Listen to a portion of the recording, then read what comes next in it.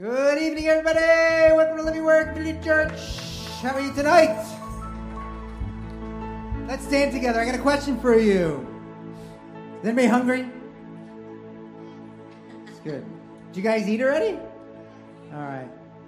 So, that's good for your body, but we need to feed our spirits and feast on some spiritual food, right? So tonight we're going to spend time worshiping the Lord, which a lot of these words are straight from His Word. And our pastor is going to share the Word, and we're going to be able to eat and continue to grow in spirit. Amen? All right. Be disciples of Jesus. Let's bow our heads and hearts. Father, we are grateful for this night, Lord. We praise you that you've given us an opportunity again to come to your presence. We know that we can only do so through Jesus' finished work on the cross, Lord. And Jesus, we do thank you. And Father, we ask you that you would, through your Holy Spirit dwelling within us, Lord, reveal more truth to us as we sing these songs of praise and study your word and just enjoy this time sitting at your feet, Lord God. God, we just ask for a revelation of Jesus, a revelation of you, Father, the Holy Spirit. And may we truly be more like you through this time tonight and days beyond, Lord, that we can be your hands and feet, that we can be hard at work advancing your kingdom by sharing your love and your gospel, Lord God. We just pray that there would be much fruit that would come from our effort, Lord, until we see you face to face, God. We want to fix our eyes upon you, Jesus, set our hearts where you are. And we just rest in you this night, in Jesus' name. Amen.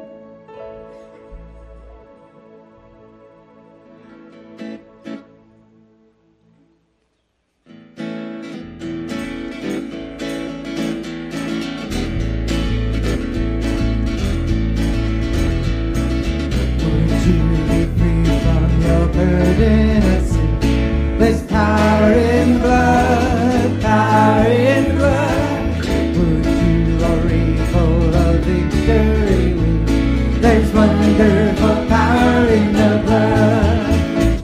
There is power, power, wonderful power in the blood of the Lamb. There is power, power, wonderful power in the precious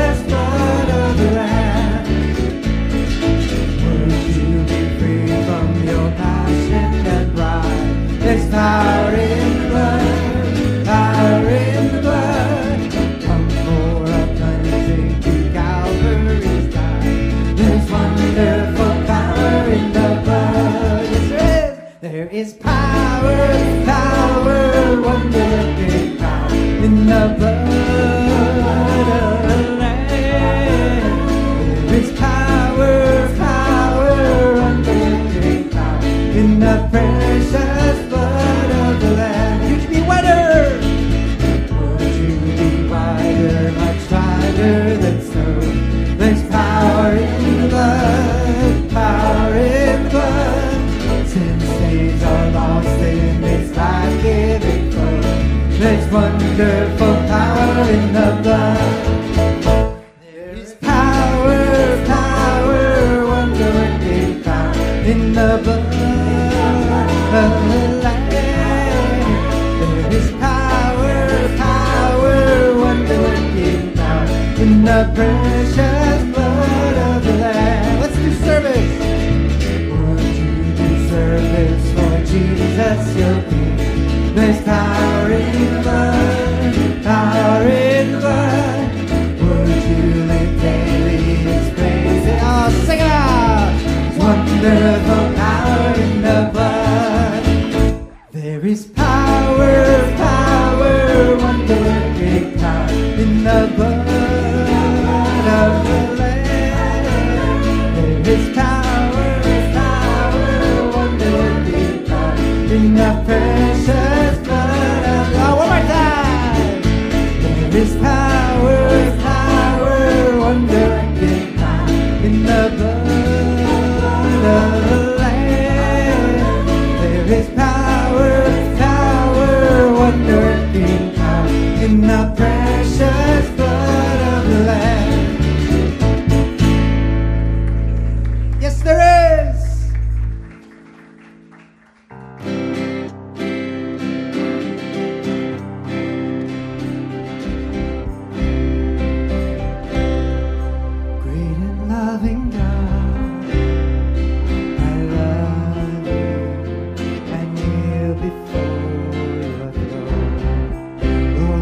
unto you. You rescued me and made me your own. Great and loving God, I love you. I fall before your throne. Glory unto you.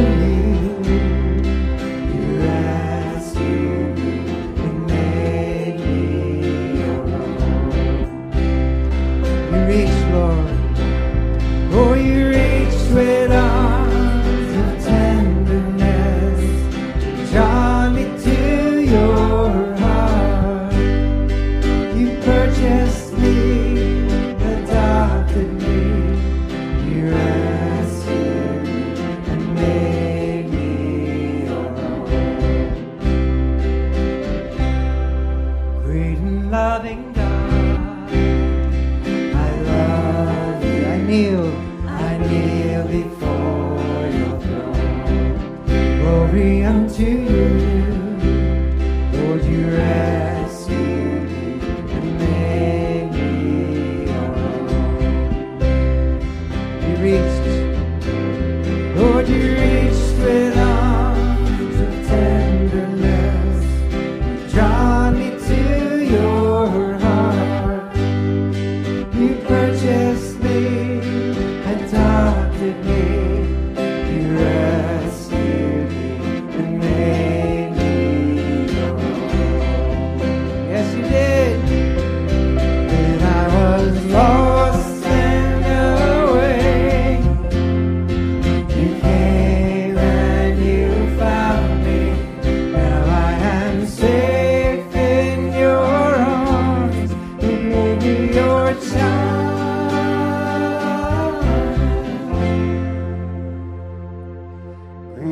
Loving God, I love you. I fall before your throne. Glory unto you. You rescued me and made me your own. Oh Lord, you reached with arms. Oh, you reached with arms of tenderness, drawn me to your heart. You purchased me and adopted me. You rescued me and made me your own. When I was lost and away,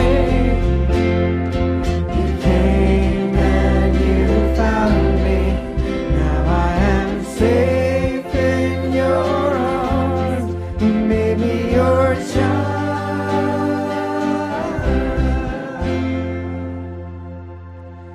Great and loving God, I love you.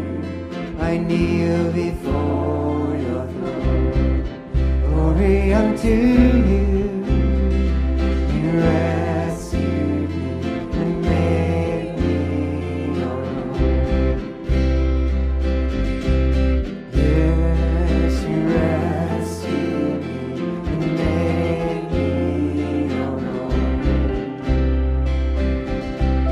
Lord, you rescued me and made me your own. Yes, he has. Claim to the Lord tonight. You're King of Kings and Lord of Lords.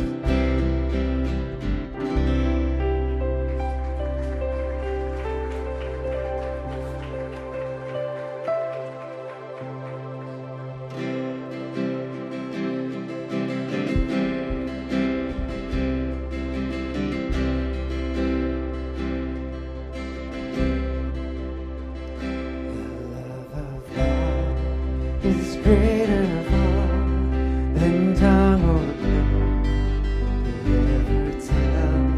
It goes beyond the highest star, and it reaches to the lowest thing.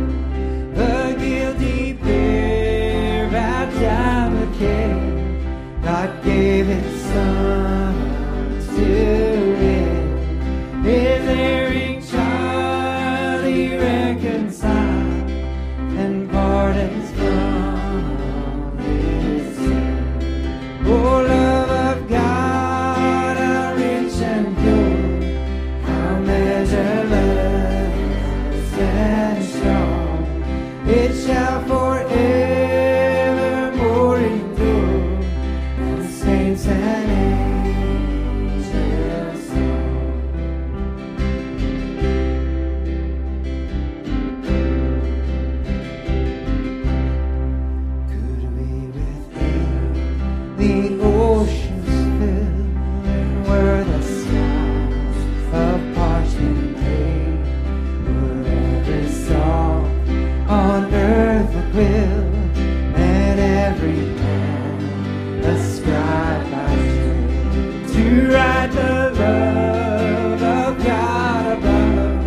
would drain the ocean dry, nor could the scroll contain the whole, though stretched from sky to sky.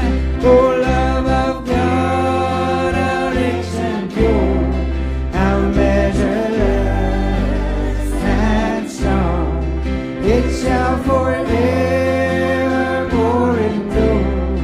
The saints and angels song. Oh, love of God, how rich and pure, how measureless and strong, it shall forevermore endure. The saints and angels song. Oh, love of God, how rich and pure, how measureless and strong, it shall forevermore endure. The saints and angels song. Oh, love of God, how rich and pure, how measureless and strong, it shall forevermore endure. The saints and angels song. The saints and angels song. The saints and angels song.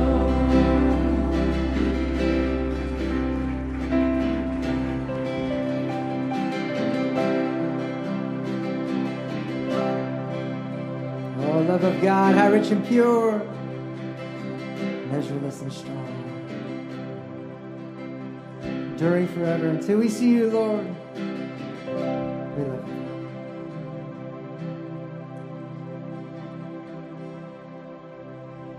May the words of my mouth and the meditations of my heart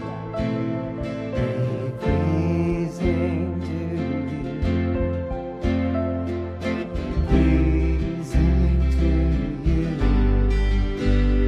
May the words of my mouth and the meditations of my heart be pleasing to you, my God. You're my rock. You're my rock and my redeemer. You're the reason that I sing. I desire to be a blessing in your eyes.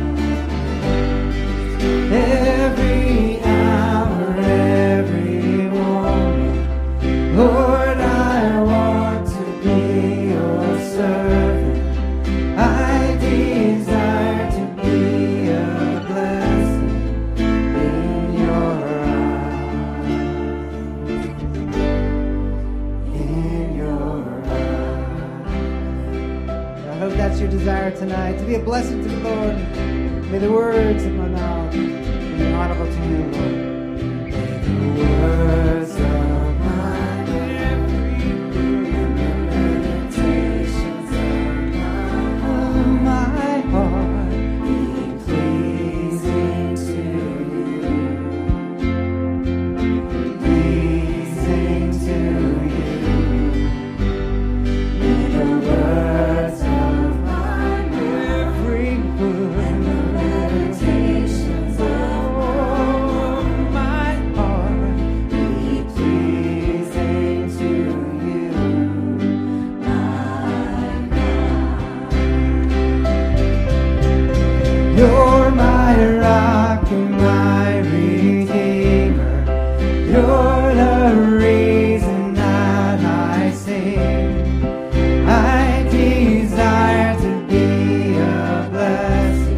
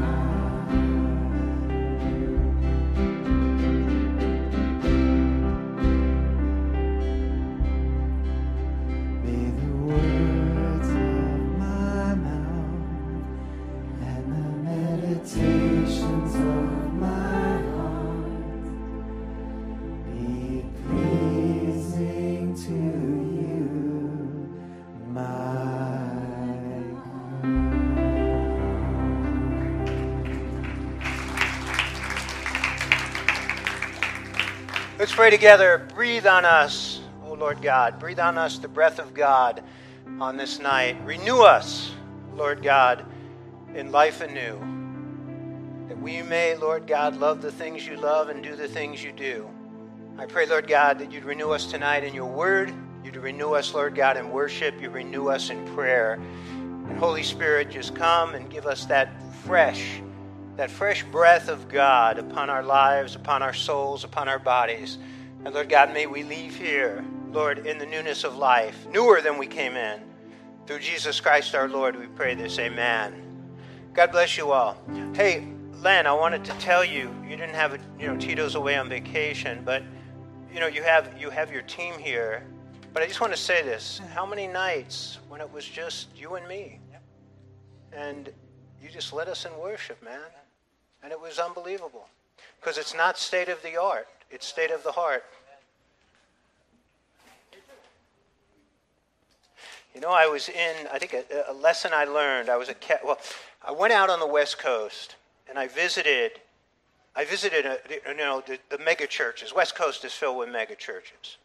So I was at Jack Hayford's church, which was a great church. We went to a number of other churches. I went to the Crystal Cathedral at the time, Robert Shula. That was an experience. And but then I went to Calvary Chapel, Chuck Smith, and Terry Clark led worship. Terry, who's come here and led us in worship nights. And there was no band, there were no singers. It was just Terry and his piano on this massive stage.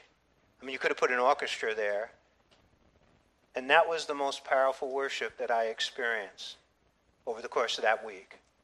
And again, it's where your heart's at. And that man, before I came back here and I said, Len was here and we didn't have a big team and he was doing the same thing. He came here and he led us into the presence of God. It's the same way with preaching. Let me just say this to you. You get used to a preacher. And I appreciate your appreciation. But let me say this, the Word of God is the Word of God. And some of the greatest messages I've ever heard were given not by seasoned orators, who had been very good at expounding on the Word. So the Word of God is the Word of God. And I think that is why, if I was living in the time of Jesus and I had a chance to sit in front of Paul, well, you have the chance in the Bible to sit right at the feet of Paul and hear the Word of God. So I'm going to share with you tonight, it's, staying in the book of Numbers, but I want to share with you the need to feed. That's the title of the message, the need to feed. And I'm going to bring you to Exodus chapter 16, verse 32 through 35. Stand with me for the reading of the Word. So I'm going to take you back to Exodus. And it says, Moses says, this is what the Lord has commanded. Take an omer of manna and keep it for the generations to come, so they can see the bread I gave you to eat in the wilderness when I brought you out of Egypt. So Moses said to Aaron, take a jar and put an omer of manna in it, then place it before the Lord to be kept for the generations to come. And as the Lord commanded Moses, Aaron put the manna with the tablets of the covenant law so that it might be preserved. And the Israelites ate manna 40 years until they came to a land that was settled. They ate manna until they reached the border of Canaan. The need to feed. We're going to talk about manna tonight. Heavenly Father, we pray, Lord God, open up our hearts and minds to this, Lord God, this, Lord, unraveling revelation that we see, Lord, all the way from the book of Exodus right to the book of the Revelation. And I pray, Lord God, give us ears to hear, give us, Lord God, eyes to see, and give us a heart, Lord God, to look deeply into your word. For Father God, you've got some good things for us tonight. I know that. And in Jesus' name we pray this, amen. So he says here, the instruction of God to Moses, put a jar of manna where essentially the Ten Commandments, would be, and ultimately that would be within the Ark of the Covenant. So we know that. If I take you to Hebrews chapter 9:4, it says, which had the golden censer and the Ark of the Covenant overlaid with all sides with gold, in which were, he's talking here again about the Ark, the golden pot that had the manna in it, Aaron's rod that budded, and the tablets of the covenant. So within, again, the Ark of the Covenant, you have these three things. Why? Why did God instruct them to do that? Well, what do all three of them represent? And what you see is they're reminders. And they're reminders of Israel's sin. Their rebellion against, and really the rebellion and resisting of, against God's law, the Ten Commandments. It is rebellion and resistance against the appointed authority, which is Moses and Aaron. Again, we'll look at this next week, the staff of Aaron that budded. And then it is rebellion and resistance against God's provision, which was the manna. So when you look at the ark, the inside of the ark represents man's sin. Above the ark, you have the two cherubim, the very presence, the holy presence of Almighty God. Even in the book of the Revelation, the tabernacle was essentially a prototype of a tabernacle in heaven. You get into the book of Hebrews, you see that. And in heaven it even says that God, his throne is between the cherubim. So two mighty, probably great and mighty cherubim stand to the left and the right of the very throne of God. And then you have the mercy seat, which is where the blood would be sprinkled once a year on the Day of Atonement. The high priest would go in and sprinkle blood on the mercy seat. So again, the picture is below you have man's sin, above you have a holy God. And the mercy seat is the place where we are reconciled to God. The mercy seat, again, is a typology of who? Yeah, you get into Romans chapter 3, verse 24 and 25. Jesus is the mercy seat. So, again, the manna represents a rejection of God's provision. And again, just going back to Numbers, we have been looking at this for the previous 6 chapters, from chapter 11. And actually, it's going to go on as we go in further weeks to chapter 21. So the first thing, the rejection of the manna in the Old Testament. I'm going to take you back first. So in Numbers chapter 11, verses 4 through 6, I'm going to read to you from the NIV here. The rabble with them began to crave other food. And again, the Israelites started wailing and said, "If only we had meat to eat. We remember the fish we ate in Egypt at no cost. Also the cucumbers and the melons and those leeks and onions and garlic." Again, it's a picture of a believer who has come to Christ, who is looking back at the world and lusting after it. Remember how good it was when you were in the world? The things you used to do? And then verse 6 it says, "But now watch this, we have lost our appetite. We never see anything but this manna." They lost the appetite for this heavenly food, angels' food. Think about that. And as we go through the word tonight, again, you're going to see that manna is a typology of what? The word of God. You see people who have lost their appetite for the word of God. I've seen that. And by the way, that is a very dangerous place. People come to the church, and whether they accept the Lord or not, I don't know. But you see them, and they're here, and then all of a sudden, you see that they're losing their appetite for the Word of God. They're not in the Word at home. They're not reading the Word. They're not studying it. They're not meditating on it. They're not memorizing it. And then you see them. They're losing their appetite right here. Don't want to hear it anymore.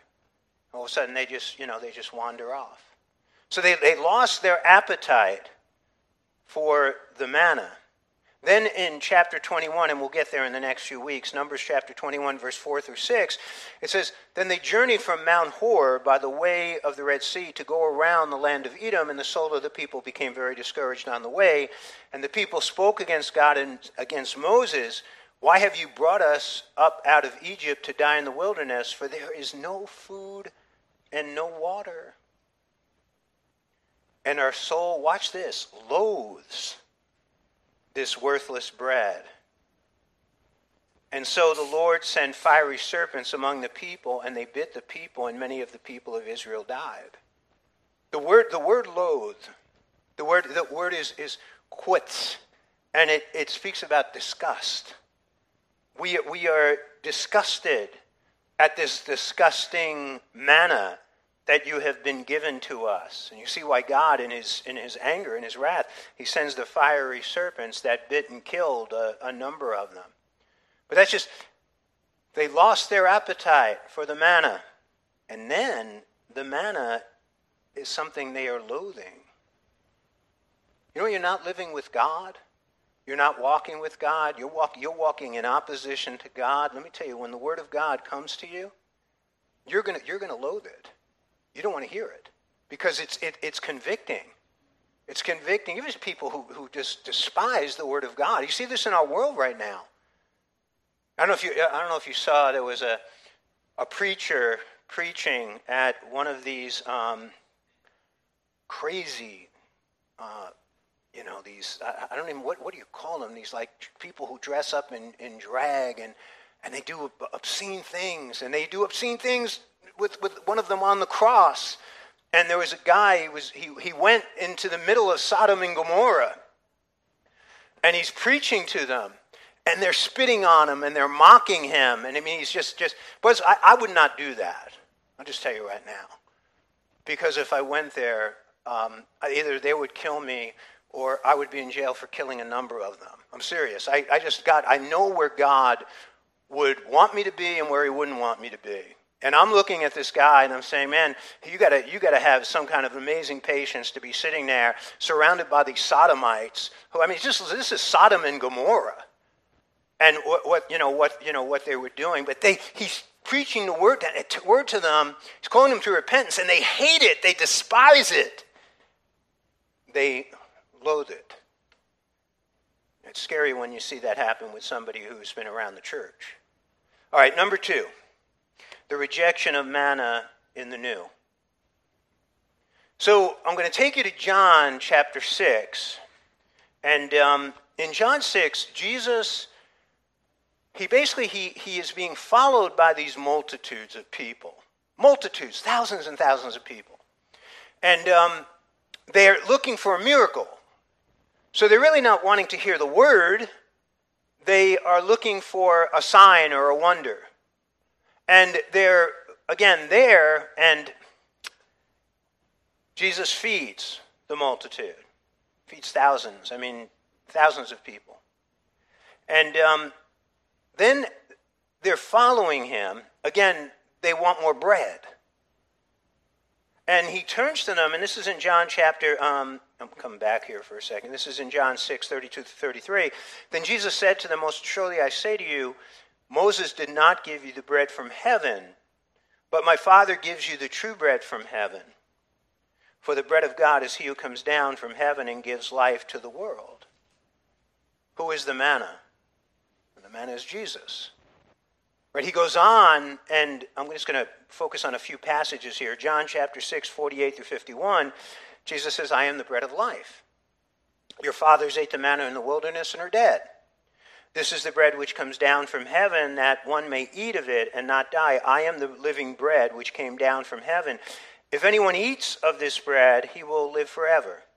And the bread that I shall give is my flesh, which I shall give for the life of the world. What is he talking about? So this has been taken by some to be referring to the Lord's Supper. The problem is the Lord's Supper wasn't instituted yet, and actually wouldn't be instituted for a year or so. So what you have is, like in Roman Catholicism, you have what is called transubstantiation. So the Mass in Roman Catholicism is actually a re-sacrifice of Christ. You know, it says in the book of Hebrews, he was sacrificed once and for all. He's not to be sacrificed again. But it is a re-sacrifice.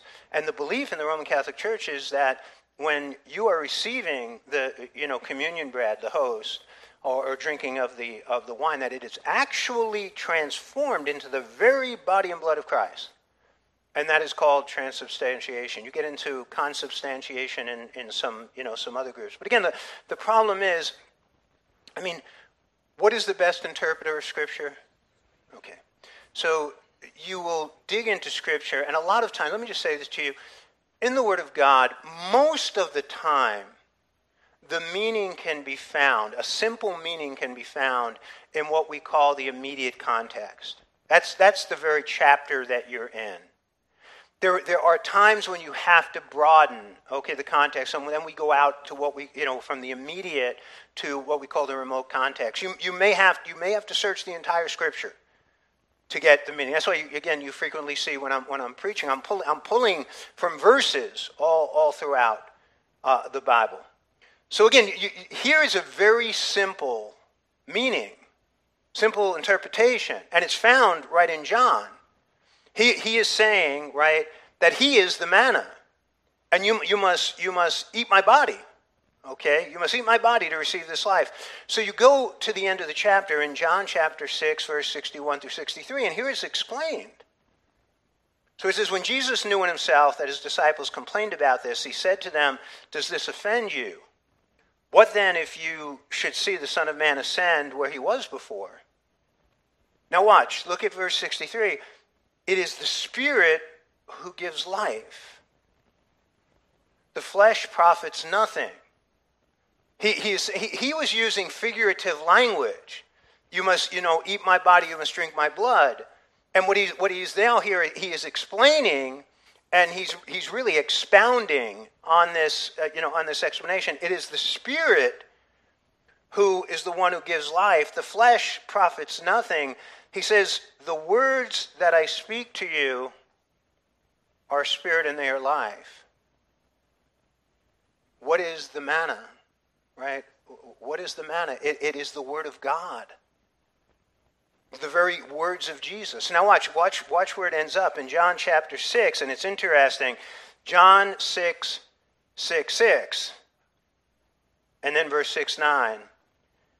From that time, many of his disciples went back and walked with him no more. By the way, that is something, because we think, right, you become a Christian, and then, you go deeper and you become a disciple. These people, they were disciples. They weren't saved. They weren't in the saving. They were essentially learning from him, but they hadn't made that commitment to truly be followers of Jesus Christ. So it says, from that time, many of his disciples went back and walked with him no more. And then Jesus said to the 12, do you also want to go away? Now watch what Peter says. But Simon Peter answered him, Lord, to whom shall we go? To whom shall we go, Lord? Because you're the one we have to eat your flesh and drink your blood. Right? What did he say? To whom shall we go? You have the words of eternal life. Also we have come to believe and know that you are the Christ, the Son of the living God. So Jesus and his words, again, he is the fulfillment. The Bible, the Word of God, is the fulfillment of the manna of the Old Testament. And even, again, in Jesus' day, as he walked the earth, there was the rejection of the manna. Him and his Word. Now look, one more point about rejection. The rejection of the manna today. So in 2 Timothy chapter 2, verse 3 through 4, talking about a future day, it says, for the time will come when they will not endure sound doctrine. What is sound doctrine? Sound doctrine is the Scriptures. From Genesis to the Revelation, they will not endure sound doctrine. But according to their own desires, because they have itching ears, they will heap up for themselves teachers. And they will turn their ears away from the truth, right? Sound doctrine, again, is truth. His word is truth. And be turned aside to fables. So there will come a time, the Lord, by the way, I don't believe this was just merely talking about the last days. This happened fairly early in the church age, where people began to turn away from the Scriptures and from sound doctrine to all sorts of cults. The Judaizers, that is what Galatians was essentially written to refute. Colossians, it was written to refute Gnosticism. And but it just, again, today, in the time we live, much of the preaching and the teaching, not all of it, there are good teachers out there, but much of the teaching is focused on selective verses that entertain people, right? Selective verses that, you're not talking about sin. By the way, what I just said about that preacher, a lot of people would not even go there and touch that. They won't preach about sin. They will not preach about repentance. They will not preach about judgment. They will not preach about the wrath of God. They will not teach and preach about hell. And they will avoid those things. I was talking with a brother who I really respect, and he was sharing about his church. The pastor was going through Romans 1. Romans 1, deals heavily with homosexuality and condemns it as sin. And what the preacher did was he said, he came to the verse and he just skipped over it. And he said he just bypassed it.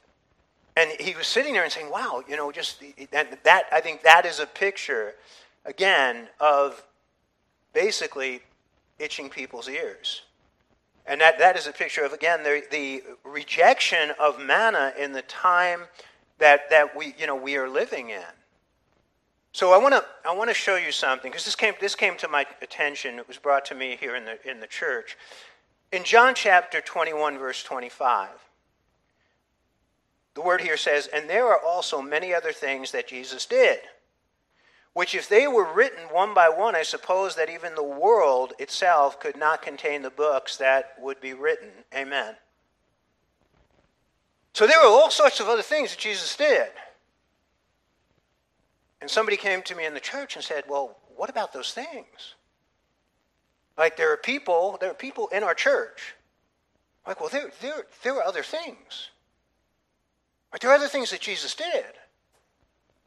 Well, how do you know about them? How do you know about them? Because you know where that's leading to? That's Gnosticism. And Gnosticism is permeating the church. And Gnosticism almost destroyed the church back in the 3rd century. Gnosticism is there's a esoteric or this heavenly knowledge, and only certain people have it. And it's above the Word of God. It's beyond the Word of God. So there were all sorts of things. This is the Gnostic Gospels. When Jesus was a child, he did miracles. And Jesus was one day at the Sea of Galilee with Mary, and a little boy, he was making sandcastles, and this little boy came over and stomped on his sandcastles. And Jesus got angry, and he made the boy blind. And that's in the Gnostic Gospels. And these teachers teach, well, that's the revelation. Now, how do we know that that's not true and that never happened? Well, besides something that we know Jesus wouldn't do. Well, just tell me one verse that tells you very early on in Jesus' ministry that it couldn't have happened. What is it? Yeah, what was his first miracle? He was 30 years old, and he went to Cana of Galilee and turned the water into wine. That's the first miracle of Jesus. So he wasn't making blind people, right, who were smashing his sandcastle. In those gospel talks about Jesus turning birds into stone and giving them to his friends. But that's, again, you see, that's extra biblical revelation. We understand that Jesus did a whole lot of things during his ministry. He maybe raised other people from the dead, healed other people, the blind. I mean, there's so many other things that Jesus did. And again, I'm speculating here, but we don't know what they are. What makes you think that you know what they are? And that is a very heavy false teaching that you see, again, in churches. I want to show you Deuteronomy chapter 29:29. The secret things belong to the Lord our God. There are things that belong to God. They are mysteries. We don't understand them. We don't know them. But those things which are revealed to us and our children forever, that we may do all the words of this law. What are the things which are revealed to us? That's it. 66 books written over the course of 2,000 years by 40 different authors. There it is right here. That's it. No extra biblical, right? What did the Lord say? And he said this not only in the book of the Revelation in chapter 22. You find it throughout the Old Testament. Anyone who adds, anyone who takes away, they will be cursed. Anathema. Cursed. We live in a time, though, where the rejection of the manna is very popular. It's very popular. Okay, number 4, the need to feed. I want to talk to you about, I want to give you some things about the need to feed, and I'm going to share with you a couple of verses. One is Luke chapter 10, verse 38 through 42, Martha and Mary. It says, but now it happened as they went that he entered a certain village, and a certain woman named Martha welcomed him into her house. And she had her sister called Mary, who also sat at Jesus' feet and heard his word. But Martha was distracted with much serving, and she approached him and said, Lord, do you not care that my sister has left me to serve alone? Therefore tell her to help me. And Jesus answered and said to her, Martha, Martha, you are worried and troubled about many things, but one thing is needed. And Mary has chosen that good part which will not be taken away from her. So the first thing I want you to see here, the one thing, priority. First things first. Seek ye first the kingdom of God and his righteousness, and all these things will be given unto you as well. Matthew chapter 6, verse 33. We need to focus. Mary is focused. She is intensely focused. She is removed from distraction. Now Martha, on the other hand, she is distracted outwardly and inwardly. You see this in the text. She is distracted outwardly, right? She's so busy preparing the meal and doing, and not a bad thing, but she is distracted by just these daily chores. She is also distracted inwardly. What did Jesus say? You're worried and you're troubled. Inner distractions. By the way, sometimes you can eliminate the outer distractions, but then you sit down and you open the Word of God, and all of the inner distractions, all the things that are bothering you, right? Those anxious thoughts, those things that are consuming you and you're concerned about, and all of a sudden you've read 2 chapters of the Word and you don't even know what you read. So you need to make it a priority and eliminate the distractions when you come to feed. One thing is needed. Right? Just sit quietly at Jesus' feet and focus, free of distractions. That is essentially, again, this beautiful picture. I love this picture of what Mary did.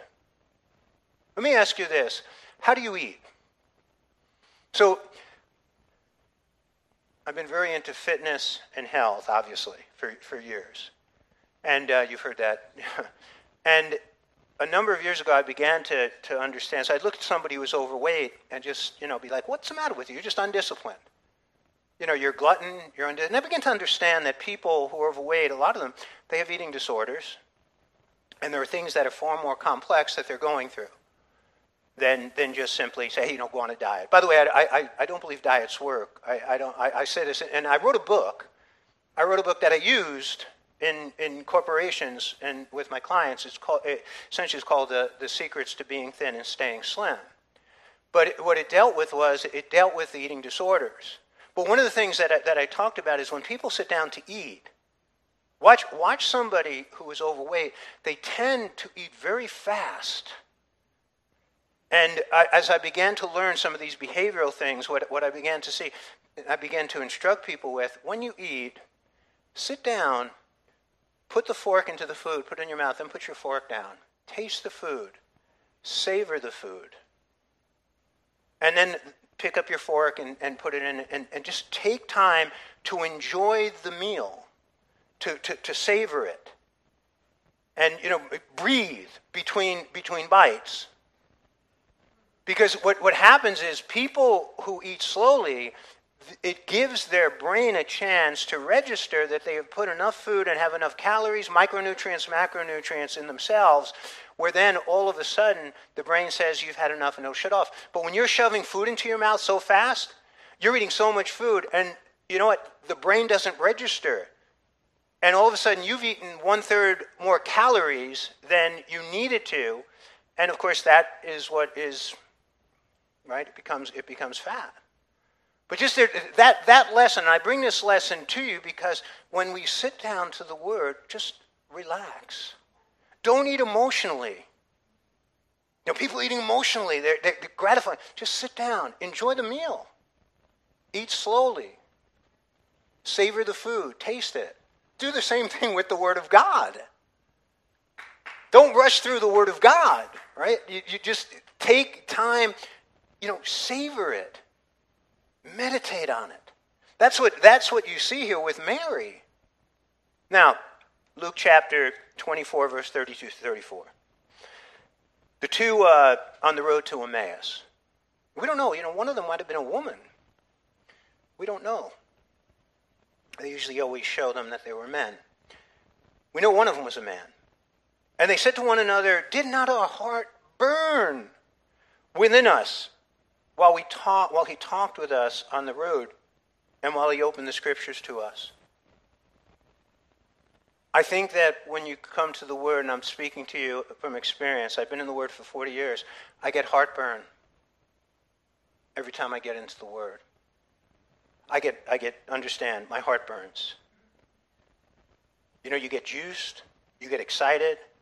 It creates awe, it creates wonder, it creates passion. It's an exciting thing to come, and I say this to you, and my morning time with God is my favorite time of being in the Word, more so than when I'm studying, and preparing sermons. But just to go to the Word every morning, I read, 5-6 chapters, and meditate on it, my heart burns.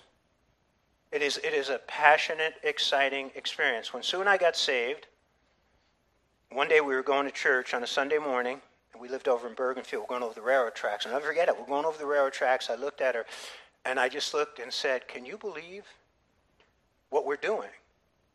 Just like months ago. I mean, we're going to church on Sunday morning, we're going to church Sunday night, and we're going to church on Wednesday night, and we're in Bible study during the week. And we are just so excited about going and just being able to go and hear the Word of God preached, that we like two little kids. We were little kids.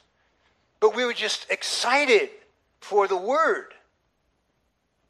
That hasn't changed in 40 years. My heart still burns when I preach the Word, when I study the Word. And I think that's something that we should have. That's a passion that we should have. It's the very revelation of God. Now watch verse 33. So they rose up that very hour. It's right there. Heart was burning. They rose up that very hour and returned to Jerusalem and found the 11 of those who were with them gathered together, saying, "Lord, the Lord is risen indeed and has appeared to Simon." Now watch. And they told about the things that had happened on the road and how he was known to them in the breaking of bread. We call this spillover. When you're in the Word, it should be spilling over. Now this is real easy for me here. When I'm in the Word, it's spilling over into your lives on a Wednesday night, on a Sunday. But folks, I'm talking to a lot of people during the week. Some are believers, some are not believers. Some aren't here from church, and the Word is spilling over from me, and that is something like it bubbles up, and it flows out of your life into the lives of other people. That's it, the road. Your heart should burn. I'm saying this. If these things aren't happening, you got to stop and ask yourself, where are you at with God? Because when you are in the Word of God, just like, again, the two on the road to Emmaus, your heart's going to burn and it's going to overflow. Okay, Psalm 119, verse 105. Your Word is a lamp to my feet and a light to my path. When you get into the Word, the Eastern religious people, dum.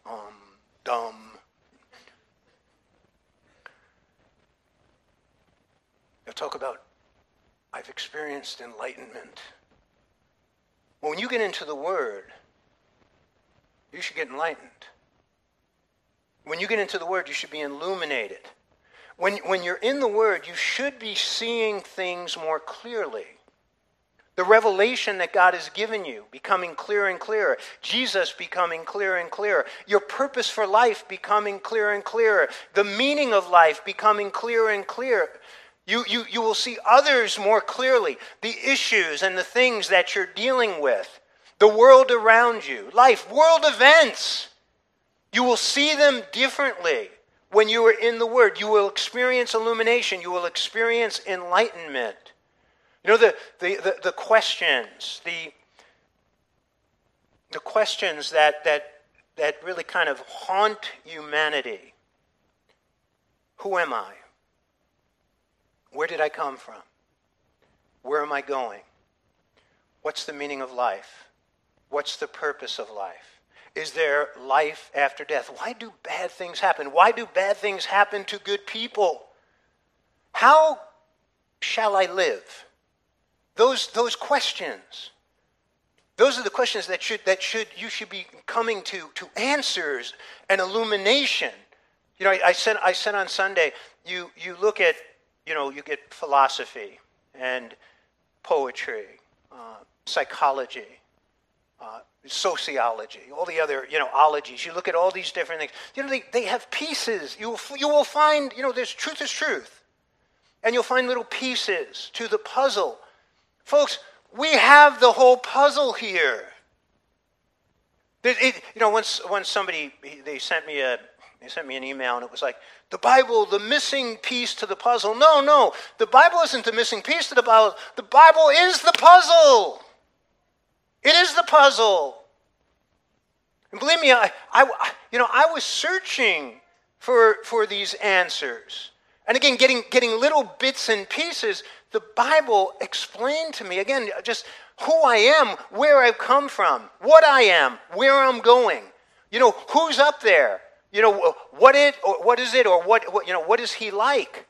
I mean, the answers were found in this amazing book. So there should be illumination and enlightenment. John chapter 8, 31 through 32. Then Jesus said to those Jews who believed in him, if you abide in my word, you are my disciples indeed, and you shall know the truth, and the truth shall make you free. When you come to the word, you should be experiencing a freedom from sin, a freedom from guilt, a freedom from the penalty of sin as well as the power of sin. Being in the word, there should be a true liberation. The chains are being broken. Freedom from Jesus said, don't worry. Don't worry about your life. Don't worry about what you're going to wear. Don't worry about, they're going to have a roof over your head. Don't worry about what you're going to eat. He said, that's what the Gentiles, that's what the pagans do. The pagans are always worried about stuff. But he says, not you. Instead you should seek ye first the kingdom of God and his righteousness, and all these things will be given unto you as well. He goes, don't worry about tomorrow. Today has enough stuff in it for you to focus on. You don't know what's going to happen tomorrow. And again, I think that's something that when you get into the Word, that there's that freedom that comes, that freedom from anxiety, that freedom from fear. And that's a beautiful thing, because then we can live the day and embrace the day. Ephesians chapter 5, verse 25 through 26. Husbands, love your wives just as Christ also loved the church and gave himself for her, that he might sanctify and cleanse her with the washing of water with the word. When you come into the word, you're going to be washed. He's going to wash your conscience. He's going to wash away guilt. He will wash away condemnation. He will wash away sin from his word. You should always be, as you move from the Word of God, and I like this again, in the morning into your day, you should feel like you just got a really nice shower. You know how you feel after you're like a little dirty, and you get a nice bath and a nice shower? It's refreshing. Well, you should be experiencing that. He washes our dirty feet And he washes away, right, those things that we need to leave behind. So again, when Jesus, right, when he washed the disciples' feet, he comes to Peter. Peter, you're not washing my feet. And Peter said, Peter, if I don't wash your feet, you can have no part with me. So Peter says, then Lord, give me a full bath. I mean, wash my head, wash my entire body. He said, Peter, you've already been bathed. He's already been forgiven of all his sins. When you put your faith in Jesus Christ, you're forgiven. Then why do we need to have our feet washed? Why do we have to continue to ask God to forgive us of our sins? Right? When you pray, ask, Father, forgive us our sins. Why do we do that? Because we get dirty as we go through the world. And you know what? That sin will actually create a barrier between us and God. And it's not, as a true believer, it's not that you're living under condemnation of hell, but that sin that is unrepented of and unconfessed, and you know this, you've experienced this. You do something, and you know it's there. And until you get with God, and you just bring that to him, and you ask him to forgive you of it, you confess it to him, you repent from it, then he cleanses you of that. Your conscience is clear. And all of a sudden, you're just walking. You're walking in the Spirit again with the Lord, in fellowship with him. While before you weren't walking real close with him. And again, that's something that should be happening with the Word. I want to give you one more thing. 1 Corinthians chapter 2:13. It says, these things we also speak, not in words which man's wisdom teaches, but which the Holy Spirit teaches, comparing spiritual things with spiritual. Do you understand what that's saying? Why do I teach the way I teach? Why do I use Scripture to expound on Scripture? Why don't I just stand here and take one verse, as some preachers do? I'll take one verse, and then I'll tell you 10 dandy stories.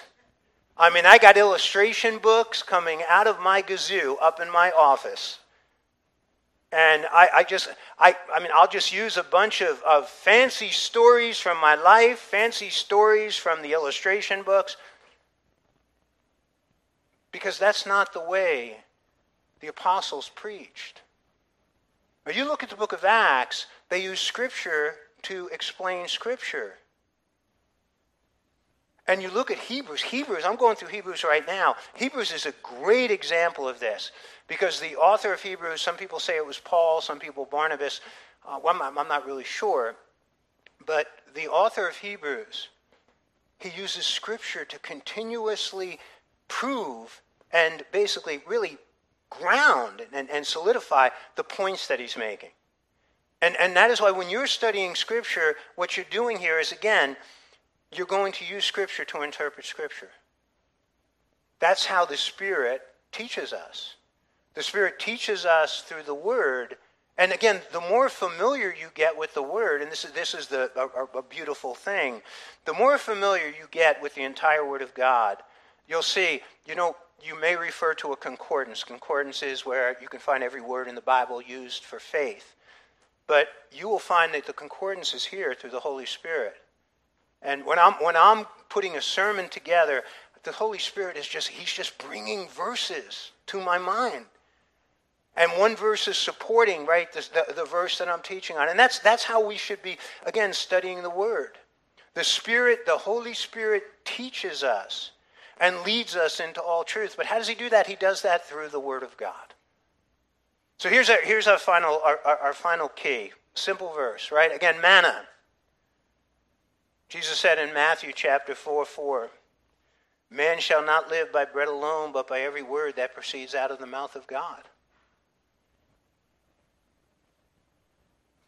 We need to live with that need to feed. The need to feed.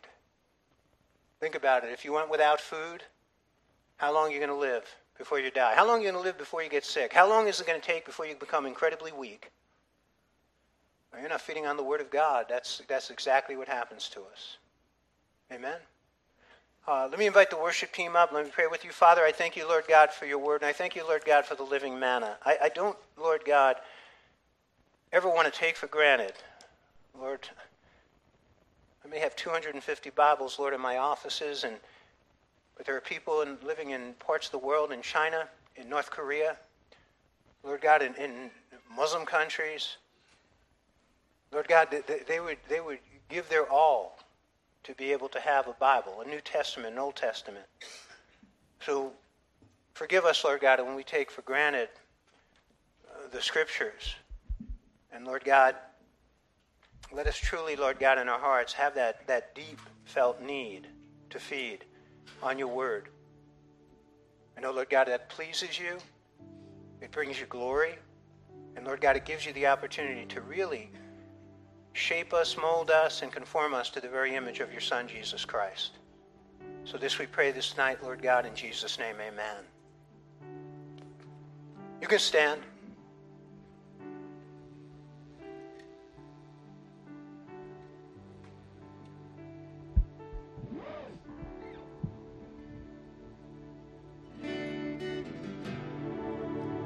The altars are open if you'd like to come up.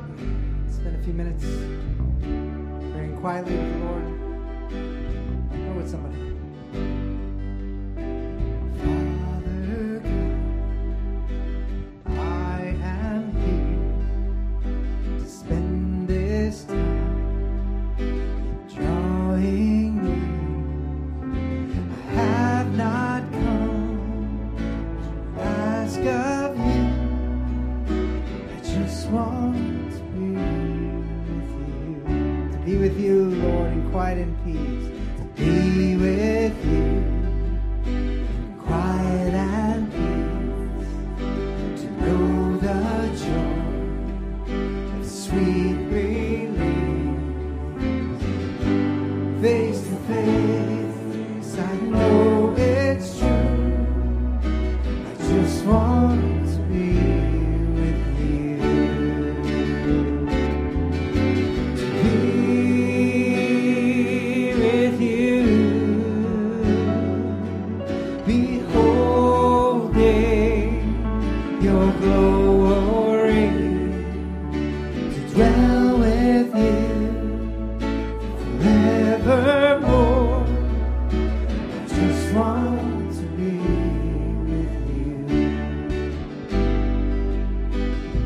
Father God, I am here.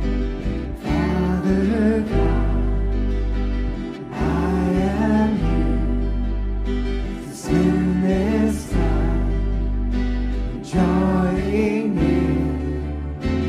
I have not come to ask of you. I just want to be.